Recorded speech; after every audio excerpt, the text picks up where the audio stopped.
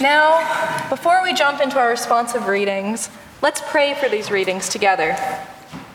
Radiant God, source of light, as you surround Jesus with your glory, so you come to us and surround us with your brightness. Illuminate the text with your glory and allow it to shine through to us. In Jesus' name, amen. Now, for our responsive reading, please let us gather to look at Psalms 99, verses 1 to 3. It's highlighted in your bulletin, and it will be highlighted on the screen for the parts you're supposed to respond to. The Lord is King. Let the nations tremble. He sits on his throne between the cherubim. Let the whole world quake. The Lord sits in his majesty in Jerusalem, exalted above all nations. Let them praise your great and awesome name. Your name is holy. Good morning. The scripture reading this morning is from Luke 9, verses 28 to 36. And I am reading a different version. I'm reading from the Jewish Study Bible, Complete Jewish Study Bible this morning. About a week after Yeshua, being Jesus, said these things, he took Kepha, Peter, Yochanan, John, and Yaakov, James, with him and went up to the hill country to pray. As he was praying, the appearance of his face changed, and his clothing became gleaming white. Suddenly, there were two men talking with him, Moshe, being Moses, and Elihu, which is Elijah. They appeared in glorious splendor and spoke of his exodus, which he was soon to accomplish in Jerusalem. Kepha, Peter, and those with him had been sound to sleep, but on becoming fully awake, they saw his glory and the two men standing with him. As the men were leaving Yeshua, Kepha said to him, not knowing what he was saying, "It's good that we were here, Rabbi. Let's put up 3 shelters, one for you, one for Moshe, and one for Elihu." As he spoke, a cloud came and enveloped them, they were frightened as they entered the cloud, and a voice came out of the cloud saying, "This is my son whom I have chosen. Listen to him." When the voice spoke, Yeshua was alone once more. They kept quiet. At that time, they told no one anything of what they had seen. This is the gospel of the Lord. Now is the most time I have to talk to you all of this Sunday. If you have earplugs because you don't like my voice, take them out now. Today is Transfiguration Sunday. Transfiguration Sunday is a Sunday I did not know existed. Probably because it's so close to March break. Let's be honest. So as soon as John gave me this incredible opportunity to talk to you today, I typed stuff into Google to find out what exactly is Transfiguration Sunday about. Because I don't want to sound like a crazy person up here. I want to give you God's word. So when I was jumping in Google, I found this absolutely incredible source. Now I'm going to brag about this source because this theologian is not a well-known theologian. She is actually a professor. She was a professor, and she was a daughter of a Presbyterian minister. Woo! And she was a professor from her famous school from 1956 to 1998 when she became the headmaster. When I was reading up on her, I thought she was the absolute perfect example because her name is Minerva McGonagall, and she is the leading expert in transfiguration.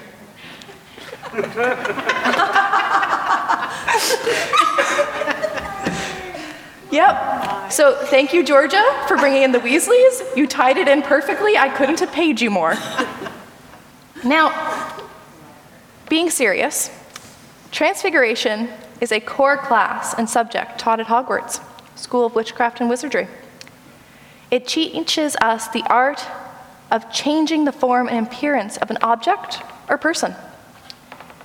This type of magic is commonly known as wizardly transfiguration, and it is exceptionally dangerous. There are limits to transfiguration. It is complex, it is dangerous, and is not to be taken on by those faint of heart. There are also very many branches, yet the biggest thing that she stresses we must remember is that everything has to be perfect according to all variables, according to God, according to everything for transfiguration to occur. Right now, if you're not a Harry Potter fan, you will be going, why on God's green earth is she saying this? Or on God's white earth right now? We came here to talk about the Bible. And it's right in front of you in your pew. But sometimes we get inspiration from different things around us. We can get it from nature, we can get it from a book, we can get it from a remarkably great movie and TV series. A book series. They should make a TV series. But when I was looking at the Harry Potter version of Transfiguration, it struck me. What is transfiguration and what is transformation? Are they synonymous? Are they different? Can I just go say, I transfigured this egg and flour into a cake? I've never heard that before. So, realizing I'm not an English major, I looked it up. And transfiguration and transformation are not the same things, not the least. According to my handy online dictionary, transformation implies a remaking of the nature of the person or object. It is taking this person, object, or maybe even this place, and it's essentially doing what a caterpillar does. It wraps itself in a cocoon, and it reworks its components. It builds, it grows, it becomes something different than what it was. And it leaves as a beautiful, glorious butterfly. Transfiguration, on the other hand, implies a revelation of a true nature. So if we think back to Luke chapter 9, verses 23 to 36. After the 8 days, when Jesus took Peter, James, and John up to that mountain, and when his face was transformed and his clothes became a dazzling white, I had thought that was a transformation. Because before this sermon, I didn't care about the difference between the words. I had thought Jesus had gone to that mountain to be transformed. That God had come down and gifted Jesus with something new, something more.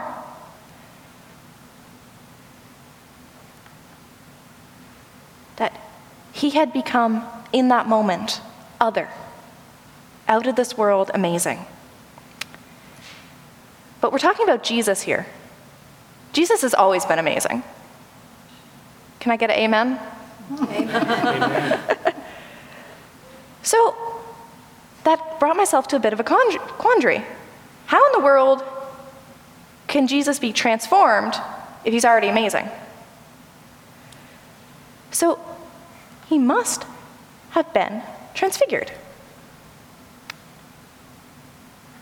This was actually a very big quandary for me for many days. And we know Jesus is more because he is both human and divine. He's fully human and fully divine. So that fully human, fully divine Jesus, that is who he revealed himself to us, to Paul, John, Peter. That is who they saw that day. Going back to our reading, you'll notice he's not transformed. He's transfigured.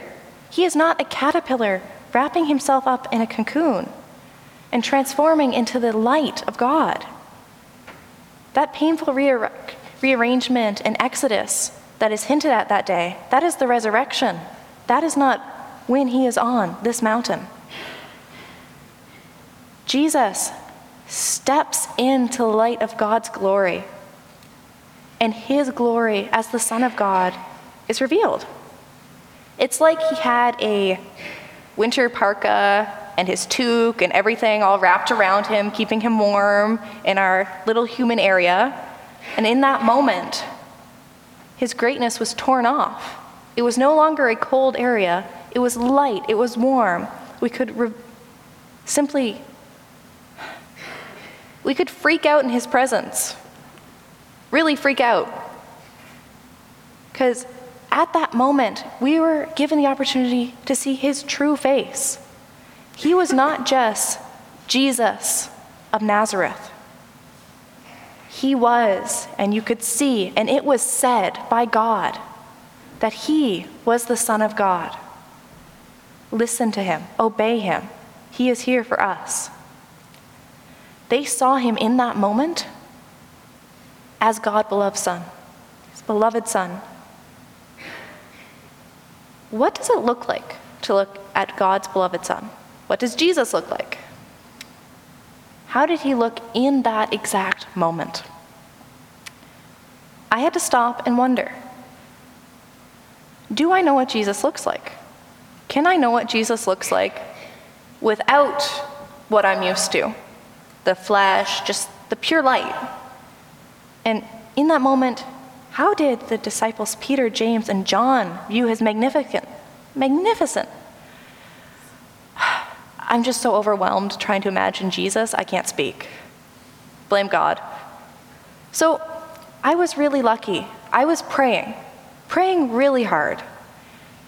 And Facebook had an answer for me, which is really awkward to say.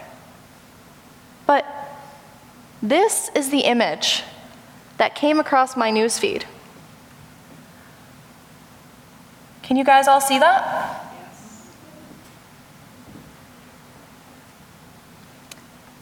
Trying to understand and grasp the magnificence of Jesus. That's why at the children's little corner, children of all ages, anyone could have come up. That's why I asked what Jesus looked like. Because I needed answers. We all need answers. And I was starting to doubt what I once knew. That is why we ask the kids, because they have not learned yet what Jesus is supposed to look like. He could be a Weasley for all we know. Thank you, Georgia. Love you so much right now. But when I stop and I look at this photo, to me, it shows the idea of the divine light of God. It is the Holy Spirit. It is God. It is literally the Trinity, all in one at that moment. And we are seeing them through Christ.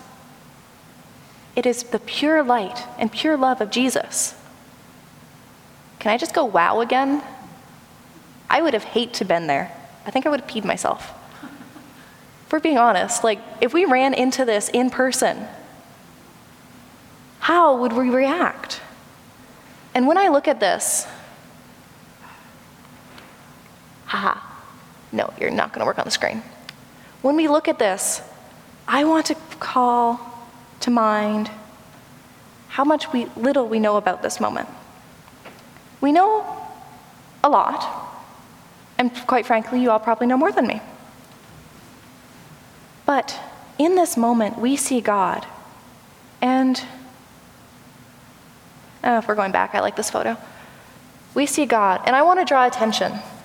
When we talk about Moses in the Old Testament, we talk about when he comes with God, how his face becomes radiant. that is because he is experiencing the power of God at that moment.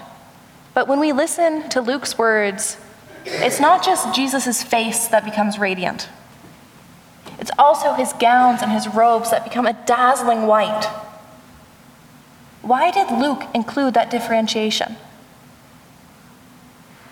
To me, when I thought about this, it was because it's another sign that Jesus isn't just experiencing God.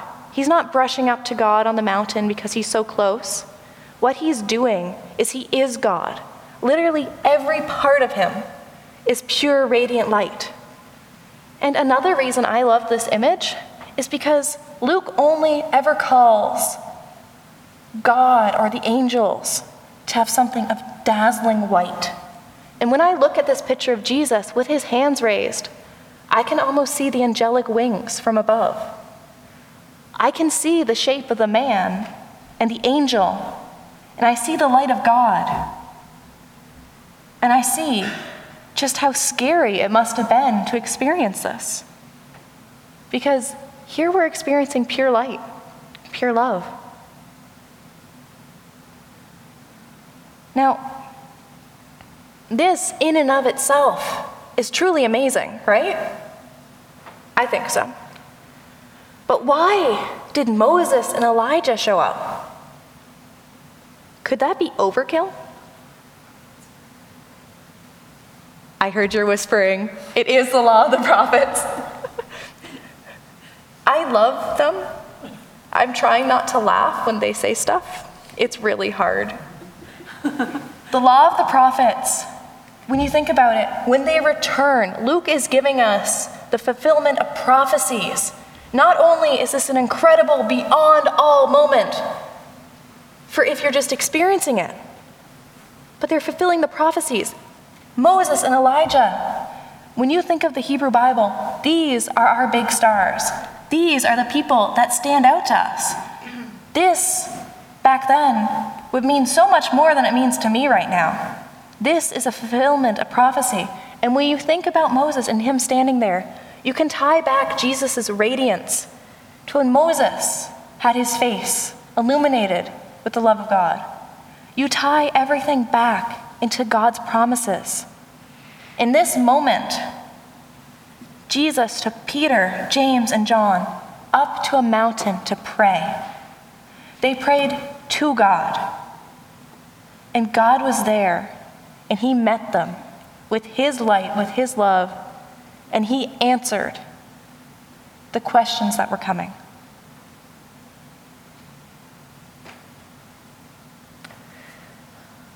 I thought that image really represented that very well.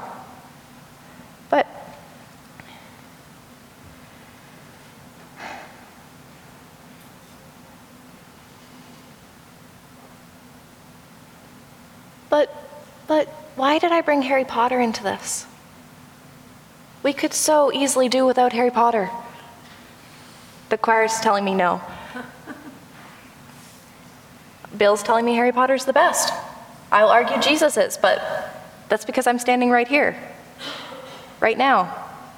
But when we think about Harry Potter, when we think about McGonagall, of all people, when we think about Transfiguration, everything involved in that needs to be perfect for it to work. We know Moses was incredible beyond all else, right? He did so much. Was he perfect? No. I got a no. Anyone else want to say no? No? No one else does? Okay. So, it was only his face. When we had true perfection, when we had Jesus coming to share his light and be with us, was he fully transformed? Yes. Thank you, person in the back. He was. And where did this happen? Did this happen in a temple? Did this happen in the Vatican? Did this happen anywhere specifically special? No, it happened on a mountain. I have climbed mountains, and I can tell you, there's a lot of them out there. So when I think about transforming and the transfiguration, and how Jesus brings love and hope, I thought about Harry Potter. Because I was reading Harry Potter. And it reminded me of McGonagall, and how she helped people do their best to achieve the transformation, to achieve what near perfection they could, so they could go out and they could help others. Do you think in that moment, Jesus was helping transform his disciples go out and help others? Bill, can you yell yes? Yes. I got a yes. Thank you, Bill. So, why did I include Harry Potter? Because it's normal, because it's everyday, because we've all seemed to hear of Harry Potter, and we've seen the transformation it can do. And Jesus is not quite normal anymore, but he has transformed and transfigured and showed us the love and showed us the light of what we can do. So, I want to thank you for your time, for your listening, and I want to say, let this not only transform you, but transfigure you. Let this day, this Transfiguration Sunday, show us and show the world what God sees in you. The gifts, the talents that you already have there, the light you use and have inside to help others. We may not be that dazzling creature up there, but we can be like Moses, turning our face to God and being enlightened.